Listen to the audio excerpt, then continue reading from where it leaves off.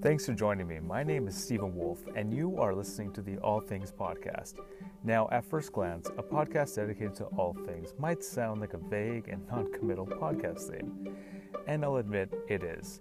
But this also gives us the opportunity to do deep dives into fascinating topics without having to worry about fitting it to a particular narrative. Having said that, most of the stories I have in the works do relate to science and nature. That's what I'm interested in, so that's what you'll be getting.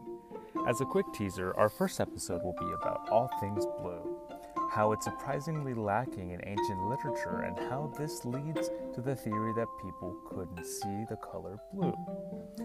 How blue pigments are surprisingly rare in nature, and how animals use physics and nanostructures to trick you into thinking that they are blue.